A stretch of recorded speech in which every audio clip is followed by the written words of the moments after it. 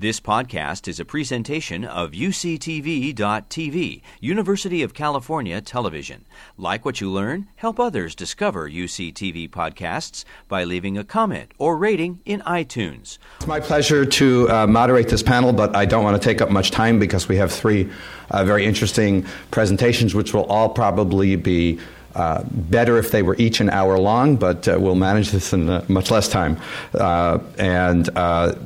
The three speakers are all doing outstanding work in what is generally considered basic research or basic and translational research. All of these programs clearly have relevance to human disease, which is what makes them exciting for this session.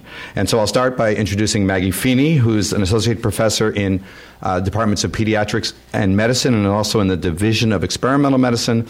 And she's speaking about the human immune response to malaria, insights from the children of Uganda. Maggie.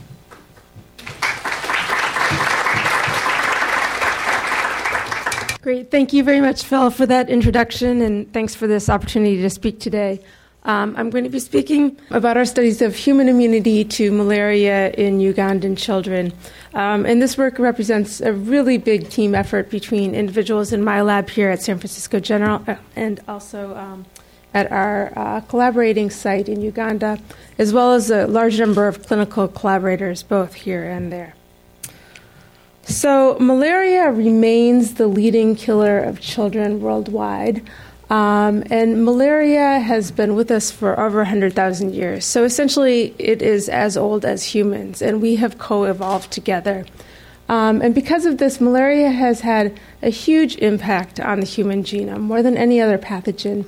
It has been estimated based on hemoglobin S gene frequencies that before chloroquine, half of all deaths in Africa were due to falciparum malaria. So this is an enormous evolutionary pressure, and this is important to consider if you want to understand immunity. But because of this important evolutionary pressure, it's quite likely that there are many elements of the human immune response that have evolved simply to deal with malaria.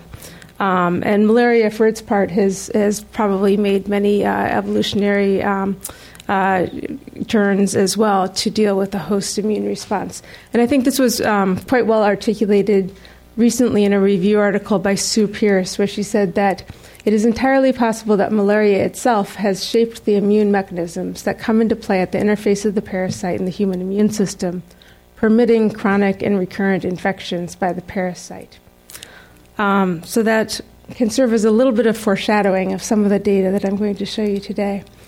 But by way of general background, natural immunity to malaria does emerge pretty reliably among children who grow up in endemic regions, but it is slow and it is imperfect, and it seems to develop in waves. Severe malaria afflicts mostly very young infants and children. If a child survives this period, they develop resistance or immunity, you might say, to severe malaria, but they remain very vulnerable to uncomplicated malaria throughout much of their childhood. Later in childhood, into adolescence, we see that incident infections with malaria are increasingly likely to become asymptomatic, and we term this clinical immunity. It's not sterilizing immunity because parasitemia still develops often in adolescents and adults, but usually they don't get very sick. So it's a relative type of immunity. If you type into PubMed, and I did yesterday, the words malaria and immunology, you get more than 12,000 hits. But I would venture to say that we know almost nothing about how this happens. We really have a very poor understanding of the immune effector mechanisms that are responsible for this process. And there are many such potential immune effector mechanisms, and they have not all been receiving equal attention over the years. The vast majority of the malaria immunology literature has focused on the humoral immune response or antibody response, mostly to blood stage infection. That is the easiest to study and accounts for most of the work that has been done to date. But I would venture that has not really been terribly productive so far. and that there's a large amount, an increasing amount of data suggesting that actually it's the T cell response to malaria that is critical for protection. So my lab is focused on the cellular immune response to malaria, primarily the T cell response, which has been woefully ignored for most of the previous decades. And to begin to address these questions, my collaborators and I have put into place over the past few years several resources in Uganda to study this. And this is building upon more than decades-long collaboration between Makerere University and UCSF, of which Phil, our session chair, was one of the founding members. Our efforts focus on Tororo, which is shown here. It's a district in eastern Uganda near the Kenyan border, where malaria transmission occurs year-round, and transmission intensity is very, very, very high. I think the most recent estimate of the entomological inoculation rate is 379 infectious bites per year. So that translates out as each child is getting more than one infectious bite per day. Due to some very timely and generous support from the UCSF CFAR, we've been able to build out and equip immunology laboratory on site at the existing clinic study site. And this laboratory is equipped with hoods and centrifuges and incubators, now a flow cytometer, backup generator, liquid nitrogen freezers, really everything that's needed to do state-of-the-art immunology right there on site in this very remote rural location. And we now have a dozen people working in this lab on projects related to malaria immunology. As I mentioned, this lab is co-located with the study clinic. This study clinic is a site where there are several ongoing longitudinal cohort studies and clinical trials, mostly led by Grant Dorsey, who's a very important collaborator of mine. And they collectively enroll over 1,000 kids who are seen for regular periodic visits. So this is really a dream for us because these kids come in for their study clinic visits anyhow. If they're consented to do so, they donate a little extra blood for immunology. The tube of blood just needs to be passed to the next room. And in addition to being able to do a lot of our work right there on site, we have access to an incredibly robust data set from Grant and his team that captures really all of the incident malaria cases in all of these children and also includes periodic screening for asymptomatic parasitemia. So we're able to make correlations between our in vitro studies and the child's clinical malaria experience. And just in very general terms, our hypotheses center around the hypothesis that malaria-specific T-cell response is critical for protective immunity, but that it may be subverted by immunoregulatory mechanisms in the setting of the really chronic heavy antigen exposure that we see in a high-incidence site like this. I'd also like to just point out that the gentleman here is Pras Jagannathan, who is a junior faculty member in my lab, and he has been responsible for generating most of the data that I'm going to show you today. So in Press's first project in my lab, he examined cross-sectionally a large cohort of 78 children who were being followed in a CDC-funded study. And they were, at this point, around 4 years of age, and they had been a birth cohort. So we have clinical incidence data from birth through 5 years of age. And what Press did is he looked cross-sectionally using intracellular cytokine staining to see the response to malaria antigens. And what he found was that there is a striking difference in the functional phenotype of CD4 T cells depending on the child's prior malaria incidence. There were modest differences in the overall frequency of these cells, but much more striking was the difference in the functional phenotype of these cells. And the basic pattern was that children with heavy prior malaria exposure, which we define as more than 8 episodes per person year, so that's very, very heavy exposure, had a CD4 T cell response that was dominated by co-production of IL-10 and interferon gamma, co-producing cells. And IL-10 is thought to be a regulatory cytokine that in many contexts plays a role in dampening the immune response. And these TR1 cells, or IL-10 producing T cells, have been implicated in other parasitic disease models, such as Leishmania and toxoplasmosis, to modulate the immune response such that there's decreased tissue inflammation, but at the cost of parasite persistence and an inability of the animal to clear the parasite. So this has not previously been described in the setting of malaria. And in contrast, children who had relatively low exposure, so fewer than 2 episodes per person year, had a CD4 T cell response that was more inflammatory and tended to co-produce the classic inflammatory cytokines TNF-alpha and interferon gamma. So this raises the obvious question of whether these T cells of either phenotype were protective. And we did, as I mentioned, have prospective incidence data for another year following the time that we did these assays. When we looked in a univariate analysis, production of IL-10, either any IL-10 or this dominant phenotype of IL-10 and interferon gamma co-producing cells, was associated with an increased future risk of malaria, whereas cells that produce TNF in the absence of IL-10 or interferon gamma was associated with prospective protection from malaria. However, this univariate analysis is rather flawed in that it fails to be able to take into account heterogeneity in malaria exposure.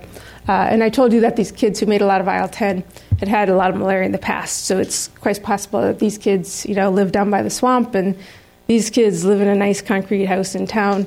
And so to attempt to adjust for some of this heterogeneity and exposure, we included in a multivariate model other parameters that we associate with exposure, including the recency of infection and the amount of malaria that they'd had in the past.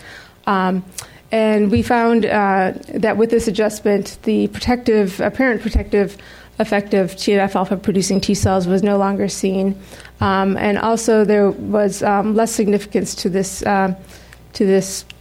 association between IL-10 and increased risk, although it remained somewhat borderline significant. Changing gears just a bit, in Press's second project, he looked at the role of gamma-delta T cells in malaria in this same cohort. Gamma-delta T cells are a minor population of T cells in the peripheral blood. They are sometimes characterized as being semi-innate because they have restricted TCR variability, and they can often recognize antigens, which are non-peptide antigens, immediately without processing or presentation. So one of the major subsets of gamma-delta T cells is called VD2 cells, and this subset has intrinsic reactivity to malaria antigens, so even in naive hosts, and this has been known for a long time. What these cells do is that they recognize non-peptide antigens, specifically called phosphoantigens, that are made by the plasmodial apicoplast, and they mount a very inflammatory response when they recognize this antigen. It has also been shown in the literature that these cells expand rapidly in vivo following malaria infection in naive individuals, reaching frequencies in the peripheral blood up to 30% or so. So these plots just show the various subtypes of gamma-delta T cells. The ones that stay in gamma-delta low correspond to the delta-2 subset, and it is this subset that makes all of the cytokines. Mostly in interferon gamma and TNF-alpha co-producing response with some IL-2 as well. So when we looked at gamma-delta T cells in our cohort, the same cohort described before, what was most striking is that there is a very prominent inverse relationship between the number of these delta-2 cells in the blood and the amount of malaria that the child has had in the past. So it looks like there is a progressive decline in the frequency of these cells with increasing exposure to malaria. And this relationship has borne out in other cohorts where we've looked at the same thing. We also looked at the function on a per-cell basis of these delta-2 cells, and we found something similar. The ability of these delta-2 cells to produce this inflammatory burst of interferon gamma and TNF was majorly blunted in children who had had more prior malaria. And these data were backed up by gene expression data derived from a microarray experiment, which also identified additional cytokines whose response was very blunted in kids who had been heavily exposed to malaria in the past. And just looking at another parameter of malaria-specific function, we assessed the proliferative response to malaria antigens of these cells and found something very similar. With increasing incidence of prior malaria, there was a blunting of the ability to proliferate in response to malaria antigens.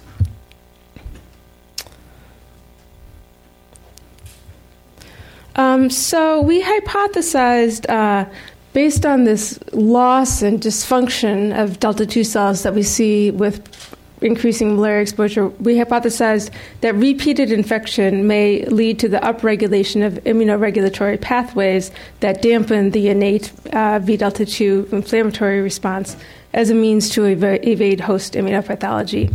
And so to test this, we compared global gene expression patterns of sort-purified V delta 2 cells unstimulated from kids who had had high malaria exposure with greater than 8 episodes per person year or low exposure, less than 2. And we found quite dramatic differences in basal gene expression. And a large number of the genes that were differentially expressed, shown in red here, were ones that have known immunoregulatory functions. So it does seem that many genes that are implicated in immunoregulation are upregulated in the setting of this heavy antigen exposure. And one in particular, TIM3 here, which has been shown to have a role in T-cell tolerance and exhaustion, was markedly differentially expressed when we confirmed these by flow cytometry. So finally, we sought to determine the relationship between the frequency and function of delta 2 cells and protection from symptomatic malaria as assessed during 1 year of prospective observation and follow-up. And strikingly, we found that kids who had at least one incident infection during the period of observation that was asymptomatic had a much lower frequency of these malaria-responsive gamma delta 2 cells than kids who developed fever and full-blown malaria with each new malaria infection. And when analyzed in a different way, we found that the probability of developing symptoms, if infected, was strikingly lower in kids who had been in the lowest tertile of gamma delta 2 responsiveness compared to those who were in the highest tertile. And this was a very robust response that remained strong or even stronger after accounting for other potential correlates of exposure in the past. So in conclusion, we've shown that heavy malaria exposure induces conventional alpha-beta T cells to produce IL-10 and have a more regulatory phenotype, and that these cells may interfere with parasite clearance and do not show protection against future infection. We also show that repeated infection with malaria is associated with a loss and a dysfunction of V delta 2 gamma delta T cells, the subset that is intrinsically reactive to malaria antigens, and that this progressive loss and dysfunction correlates with the transition to asymptomatic infection. Together, this might sound quite depressing in terms of its implication for vaccine approaches, because we want in a vaccine to be able to prime an adaptive immune response to the parasite, and what we are observing is more of a loss of an innate or semi-innate immune response. But I think that a potential response to that is naturally acquired immunity is not necessarily what we want to mimic in a vaccine. It's incomplete, it is not sterilizing, and it is relatively short-lived. And that there are other precedents that have been shown in experimental animal and human models recently that are much more promising and are based more on a model of priming T-cell response to pre-erythrocytic antigens. So I definitely still think there's hope.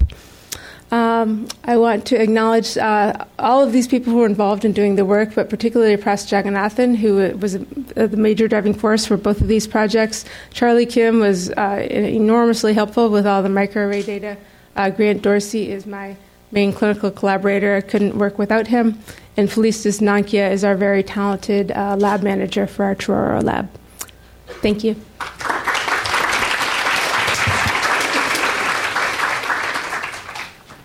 I don't consider running over in a talk a terrible sin because I commit it every time I give a talk. But we're moving along, and hopefully we'll have time at the end for a few questions. And of course, you can reach any of the speakers here today or by email to ask them further questions about the research. Next speaker is Dabrowski Herbert, who is an assistant professor in the Department of Medicine, also at the Division of Experimental Medicine. We're changing gears from malaria to worms, an area that really very few people around the world study at a basic level. So we're really excited to have Dabrowski at UCSF, where he came recently. And his title is The Global Impact of Helminth Infections. Dabrowski.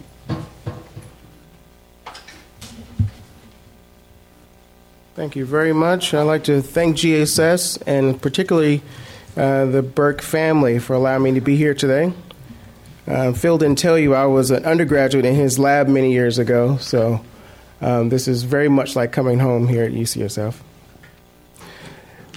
What I'm going to tell you today is a brief story about my favorite class of pathogens. I've been interested in parasitic worms since a child, growing up in South Mississippi. Parasitic worms, the hookworms in particular, as these images show you, were once a very important pathogen in the U.S. They've since been dealt with, but across the globe, parasitic worms are really a global health threat.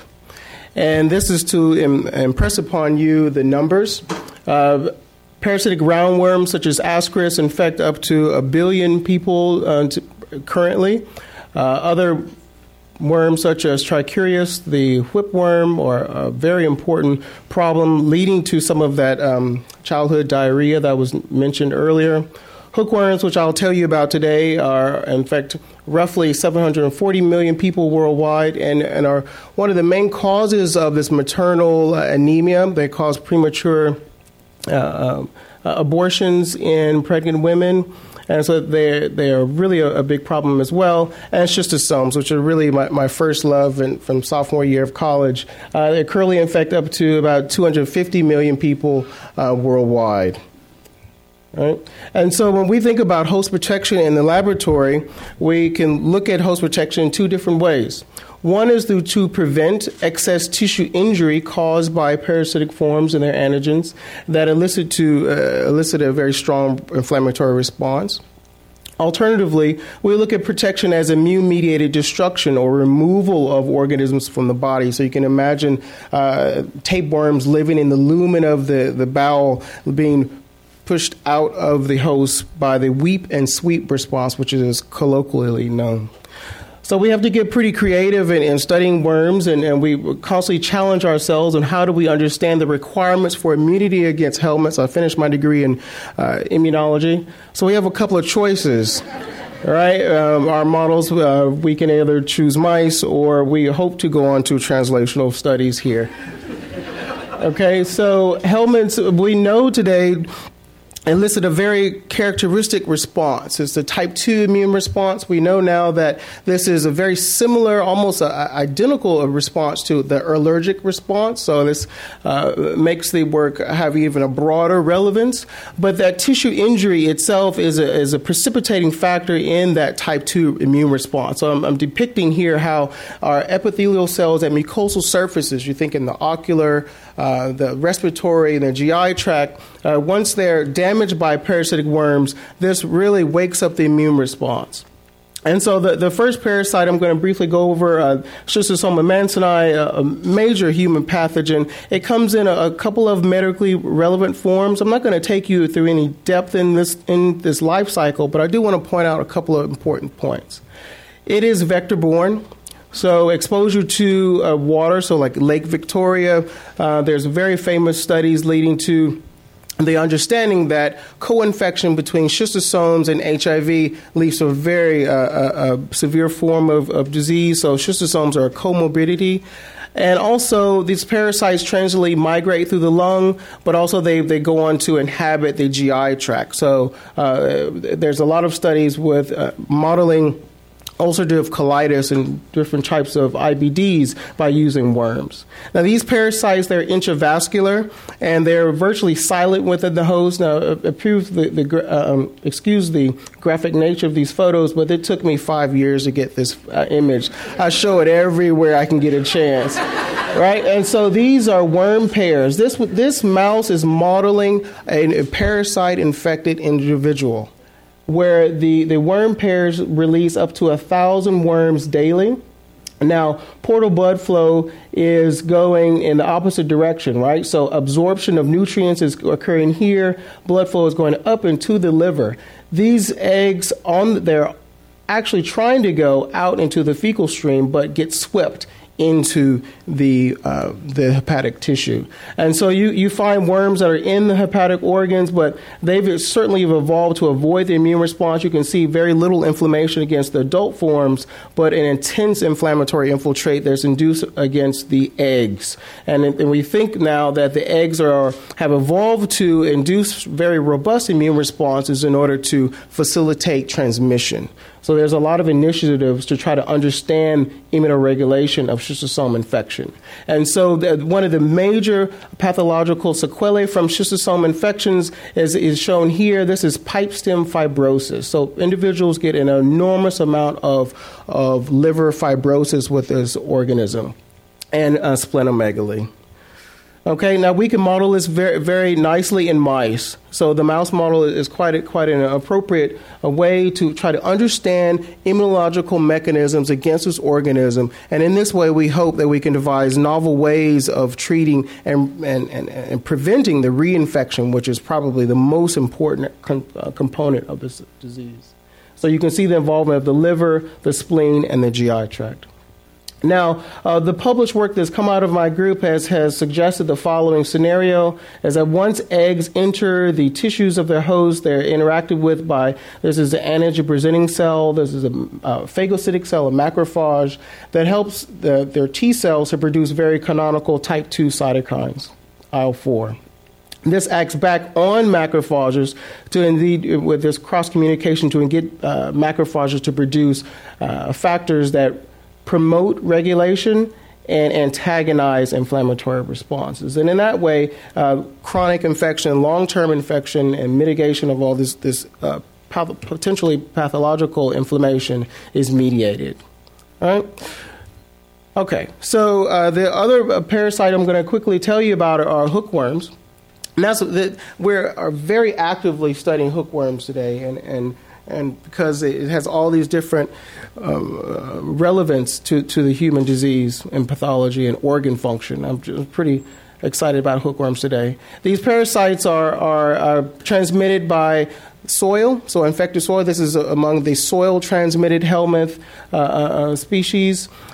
They're direct skin penetrators, so individuals walking without protecting foot protection, but also I've come to understand with our studies in Brazil that a lot of infections mediated by the arms as people are farming in areas where hookworms are prevalent. The pathology involves both the GI tract but also the lung, because the way this parasite makes it to the GI tract is that once it enters the host, it enters the bloodstream. They travel to the alveoli, they break out of the alveoli, they're coughed up and swallowed to enter the GI tract.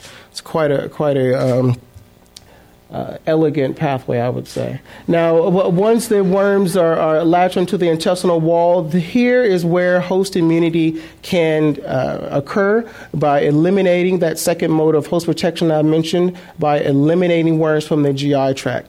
The central problem with hookworms is the high rates of reinfection. I don't have the correlation coefficients to show you right now, but in endemic areas, particularly in Brazil and certain parts of sub-Saharan Africa, individuals have greater hookworm burdens as they age. Whereas most other parasitic worm infections, the immune response is able to somewhat keep the infectious load in check. Hookworms are unique in that the burdens actually increase with age. And we can model this, again, with mice. Again, we can culture the parasites, inoculate animals that go through this lung and GI tract migration, and this type of pathology is observed very quickly within the lung. So we're asking two questions here. How is the lung pathology mitigated? You can see these hemorrhagic spots here, and also how is worm expulsion mediated? And so to tie that up, what we've recently published and we're continually investigating this mechanism, is that following worm disruption of the mucosal epithelial cell layer, and we think that allergens are working in somewhat the same manner, because the allergens have ways of damaging mucosal epithelial cells. But nonetheless, there are repair factors released from the epithelium. We've evolved to rapidly seal mucosal barriers following mechanical or chemical injury, and particularly infectious injury.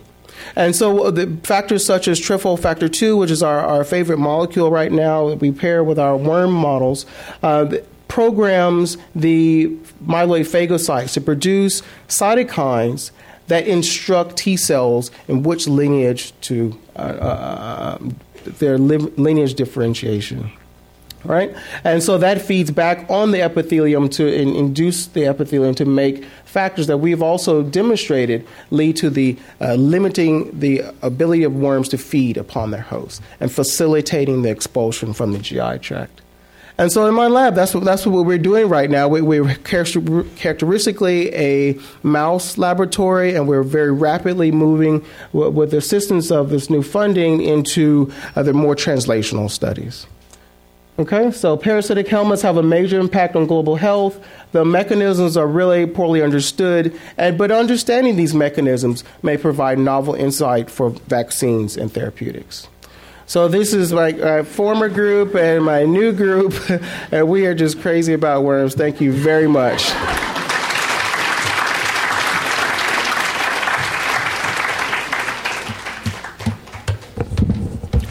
Thank you, Dabrowski, who actually was on time. Joe is up here quickly because he's trying some really fancy audiovisual extravaganza that's probably going to fail, but we'll see what happens.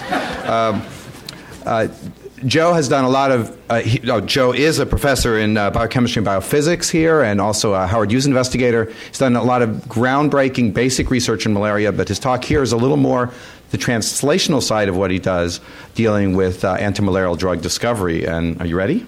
Let's see how it goes. The high-tech part of this is using your own laptop. There we go. All right. So first of all, thanks for having me here. We're going to swing back to malaria here a little bit. And I'm a basic scientist here in the Department of Biochemistry and Biophysics at UCSF. We spent a lot of time in our malaria research looking at the basic biology of the parasite, molecular mechanisms of its life cycle, and other aspects of its cell biology, genetics and genomics. But I'm going to take this opportunity today to talk about some of our more practical work on malaria that could have more immediate impact than sort of the basic science stuff. And that's great because I usually don't get a chance to talk about this material in most of the basic science meetings that I go to and so on, because they're not that interested in it. But I think this audience might be. Okay, so probably I shouldn't have said that. Okay. Not enough coffee. There are reasons to be optimistic in malaria, and this is like one of the first times in many years that we've been able to say this. This is pretty amazing. Between 2000 and 2012, according to the most recent World Malaria Report, overall mortality rates have fell by 45% in all age groups. 3.3 million deaths have been averted. Financing has increased to $1.8 billion in malaria. And artemisinin combination treatments or ACTs have been delivered and have reached levels of 331 million in 2012, which is really quite extraordinary, considering how bleak the situation was 10, 13 years ago, which it truly was bleak. And this includes major advances in everything, in vector control, chemoprevention, diagnostic testing, treatment, surveillance, monitoring, all across the board. And the places where there's been the largest decreases or major decreases in incidence of malaria are all exactly where you would want them to be. There are still many areas right in the central areas of Africa that are still in dire need of bigger decreases, but all the directions and all the indicators are pointing generally in the right direction. It's forecast that by 2015, incidence of malaria will have dropped by 65%, and that's pretty amazing. Okay, however, note of caution, there's still 3.4 billion people at risk for malaria, and it's estimated by WHO estimates that 627,000 deaths occurred in malaria in 2012, and we all know that these were mostly children. The global requirements for control of malaria is estimated to be 5.1 billion. So there's still a major financing gap between what is happening now and what will be required, what is required now to deal with the situation. This is worrisome because increases in international financing have slowed considerably over the last few years. They've not stopped, but they've slowed. And more worrisome on the treatment side of things, resistance to the frontline drug artemisinin, which is a major component in almost all these combination therapies, has been detected in at least 4 countries in Southeast Asia, and in at least a couple cases, there's been resistance to the combination of therapies, not just the monotherapy. However, they're still very useful, and they're still being used. So we're going to transition now to talking about treatment, drugs for malaria. This is a slide from MMV, Medicines for Malaria Venture. It's a snapshot of the global portfolio of medications in development or in use right now for malaria. And the good news is lots of really interesting new drugs in development or being deployed against malaria. Lots of them. And 10, 12 years ago, this slide was mostly blank. And the only worrisome thing here, so that's good, the bad thing is that a lot of these drugs, all the ones in this sort of salmon color, especially in some of the ones in the yellow, are all artemisinin or artesunate derivatives, that they're mainly based on the same kind of compound, partnered with various different other kinds of drugs. And so what has become recently apparent is that we're going to need drugs that have differing mechanisms of action, have orthogonal targets and ways of attacking the parasite. So MMV has defined target candidate profiles. That is, what would you like to see in a malaria drug? And there's really 4 basic categories. One is we'd like a drug that's super fast clearing. Deal with the problem right now, cure the patient as fast as you can. Number 2, we'd like a drug that's long-acting, so that after you've cleared the initial parasites, you have drugs that will hang around and deal with any stragglers and prevent resistance. Third, you would also like to block transmission, so target, like, for example, the sexual phases of the parasite, to stop the transmission cycle from patient to patient. And then fourth, obviously, you'd like to have drugs that are involved in chemoprevention, the treatment of small kids, pregnant women, and others, that would prevent malaria from happening in the first place. These 4 target candidate profiles would be in effect at various points in the life cycle of the parasite. The height here is supposed to represent the parasite load in each of these situations. And what we've been concerned with in my lab is mainly the blood phase of the parasite. And so what we've been concentrating on things that would be responsive to the first candidate profile. To get a little more specific, MMV defines this as, so this is our fast-clearing drug, right? It should be an oral single dose. I mean, that would be, so these are ideal. This is what you should strive for. It's not necessarily what is achievable. But obviously, if you had a single-dose radical cure for malaria, that would be pretty amazing. Oral single dose with 100% efficacy at day 7. You would like to have rapid clearance of the parasite, 6 logs of total parasite removal as fast as you can. It's got to be as fast or faster than the gold standard, which is artesunate, which is 48 hours. Low susceptibility to resistance, and you would have to know what the markers are of resistance. So if it's starting to occur, you could track it, monitor it, and deal with it, contain it if necessary. No interactions with other drugs, that would be nice. Wide clinical safety profile, it should be higher on the list here, but and of low cost of goods, so less than a quarter for a dose or a treatment course. So my lab has been involved in malaria drug discovery and development in collaboration with this guy, Dr. Kip Guy. Kip was here at UCSF as well and was made an offer he couldn't refuse at St. Jude Children's Hospital, and so went back to Tennessee. But we've continued to maintain our grants together and collaborate together over these past 12 years. And we've involved in a number of different drug discovery and development programs. And I'm just going to focus on one, tell you about one that I'm very excited about. After several years of what I could say just, it was a learning experience, but some might also call it ruinous failure,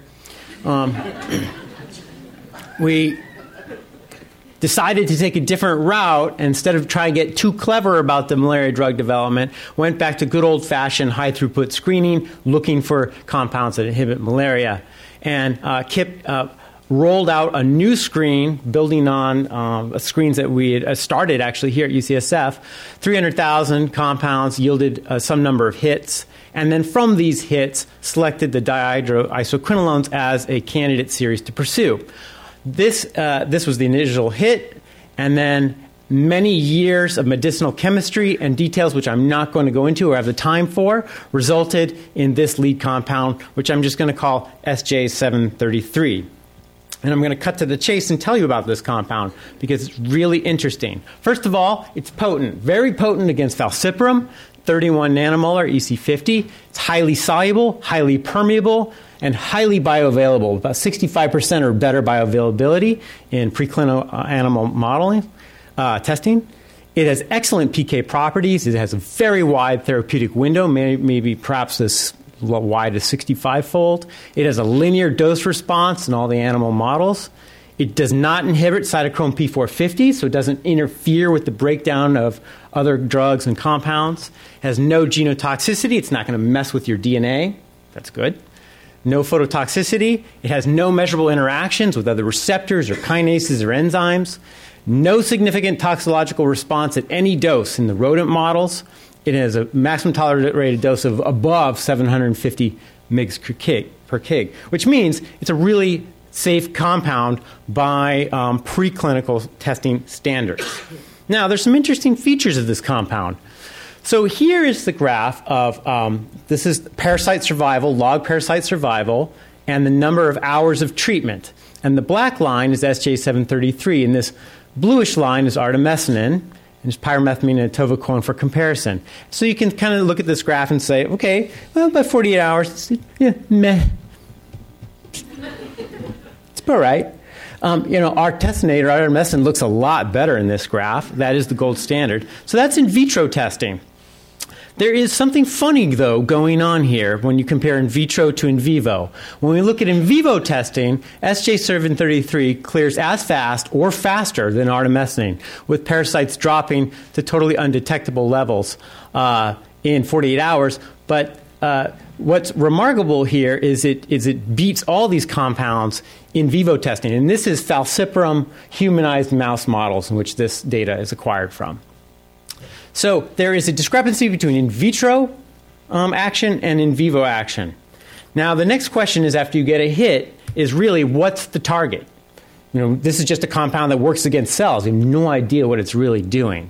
And so this is where my lab played most of our part in trying to figure out what the target of this drug is. And usually how this is done, there's not a usual way it's done. I'll back up by saying that. In malaria, the state-of-the-art now is actually to select for mutations that give resistance and follow it by whole genome sequencing. There was a day when the genetics were so miserable in malaria, it was really very difficult to find targets.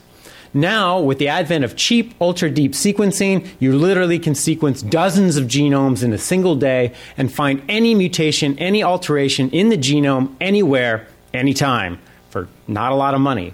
And this has changed the face of how we do genetics in malaria.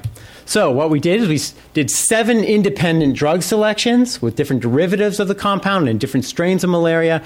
We sequenced the resulting clones that grew out of these selections, which had basically 1 to 2 logs of resistance.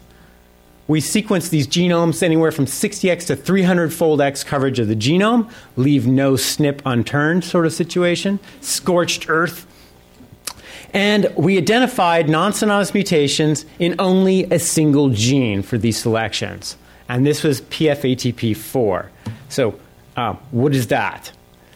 So PFATP4 is a really interesting channel. It's basically a pump that extrudes sodium out of the intraerythrocytic parasite in exchange for hydrogen ions, and it maintains the sodium homeostasis in the parasite. Phil's waving at me to hurry up, so I will.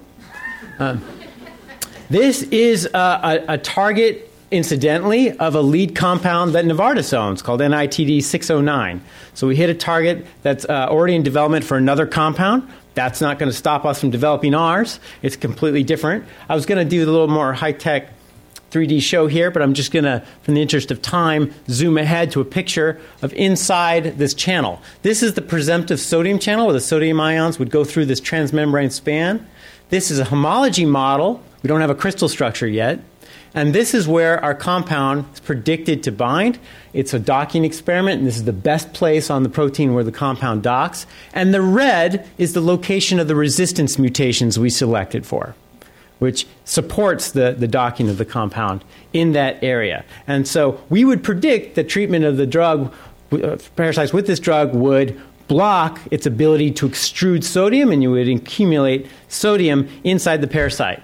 And through patch clamp electrophysiology experiments done in Kiri and Kirk's lab, that's exactly what happens. And so as you increase SJ733, the sodium concentration in the parasite rises considerably. And of course, in the resistant parasite, it takes more drug to produce that same effect. That does not answer this very interesting question, though. Why does this thing clear so rapidly? What's the secret sauce of this compound?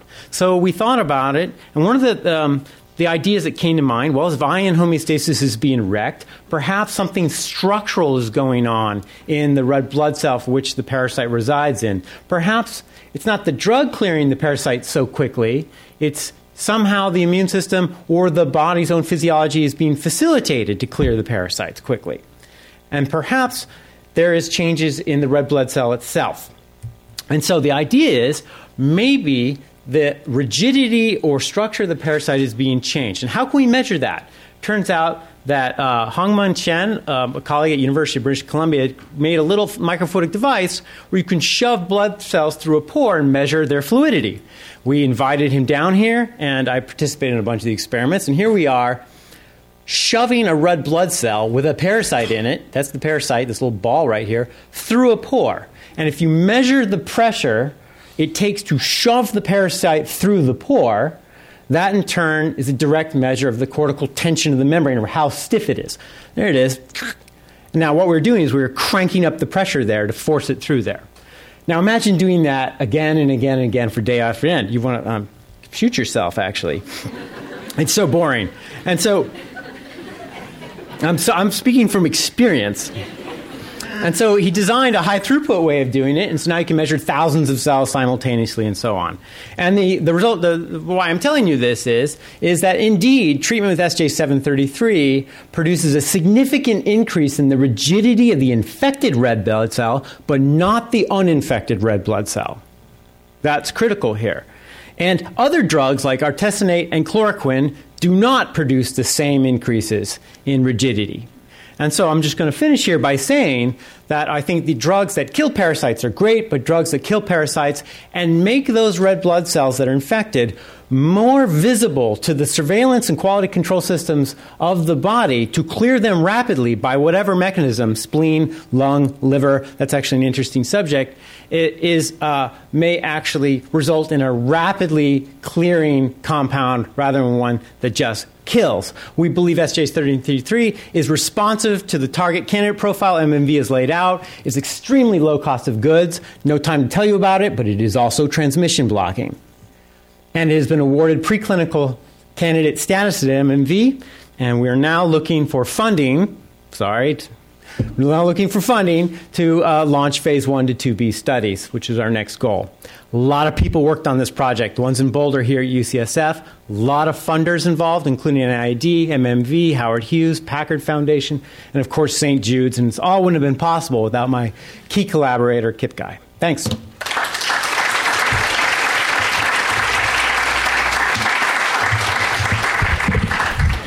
Thank you, Joe. Thanks to the speakers for 3 great talks. And I guess we'll have everybody come up. I'm not sure exactly how to do this. 2 people could sit, maybe. I don't know. Here we go. Oh, names are changing. And questions. We're a little over, but we do have a few minutes for questions. Well, I'll start by asking Maggie as she sits down. Are gamma delta T cells good for you or bad for you in terms of malaria? They do not confer protection, so I think they confer symptomatology and are not particularly good for you. So despite the fact that P. falciparum had this massive impact on human evolution, in this case, this is a piece of the immune system that only does harm in terms of malaria? It's a really good question. I think we're just at the beginning of trying to understand this. I think that they do lyse merozoites, and they do have anti-merozoite activity during the blood stage of infection. But from the human perspective, whether or not that contributes to clearing infections, it's entirely possible that it does. It doesn't confirm memory. It doesn't prevent reinfection. So that might be sort of the trade-off that occurs there. Okay, I guess next year at this symposium you can answer all these questions, right? Work it all out. Okay, for Dabrowski, you mentioned that adult schistosomes have almost no impact on the immune system, but eggs lead to this dramatic inflammatory response, which of course is responsible for disease, and that seemed to be a parasite mechanism to enhance transmission. Could you explain why you think that is? How does that happen? So I'll cite the work from the Kenyan car washers. It showed where HIV-infected individuals that were also schistosomes Mensae positive had an accumulation of eggs. They had a decreased egg expulsion, and that corresponded very closely with their drop in CD4 counts. So I think that is probably the most widely cited study to, and also with studies in mice that have back that up, to show that really it's a coevolution. The parasite has evolved with the human host to kind of avoid and even manipulate the immune system. And if the immune system is no longer active, there's also a study coming from Stephen Davies, who worked with Jim McCarroll, showing that mice deficient in T and B cells have a failure of parasite development. So there's a lot of different of work showing that really the host immune system and the parasite are just intimately connected, and they actually rely on one another. And so this leads again to this idea of regulatory responses. So when Maggie was speaking, I was thinking about this IL-10 production as possibly related to a co-infection with helminths, and we've talked quite a bit about working together on asking whether different parasites manipulate the immune response to. Right. Phil? So, question to Joe.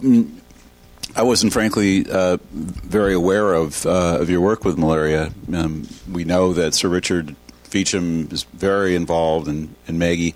Are there opportunities at UCSF where kind of all of the malaria people get together and trade notes? Can you talk about? Yeah, actually, Phil started a Bay Area malaria meeting sort of thing called BAM, and it's gone through peaks and valleys through its times, depending on who's here in the Bay Area doing this. But yeah, there are local meetings for trading notes. A lot of it depends, though. A lot of it is on the basic science and other areas. The drug development arms are rather specialized major team efforts, and are less conducive to the small let's trade notes sort of situation. No, but it's kind of a fun thing. People who work in a lot of other areas don't have this, but when you work in malaria, and this is true for some of the other specific diseases we're talking about here, it's quite common for people to communicate across a huge range of expertise. And what we have at UCSF now is amazing. We have world-leading policy groups, world-leading basic science groups, and a lot of what's in between those two. It's a really exciting situation that we have now. And obviously, the more that GHS can do to bring everybody together, the better. What Joe referred to specifically, right now we have an every 3 months Bay Area malaria meeting. It happens to be over in the East Bay to partly benefit from some help from a small company there, Amyris, who supports this, and also to encourage people to come from the farther reaches of the Bay Area, like Davis and the South Bay. And we've just had a few sessions so far. We started that this year, but everybody's invited. And if anybody needs to get on the mailing list for that, let me know. Okay, I guess we'll finish this up, and Paul will continue.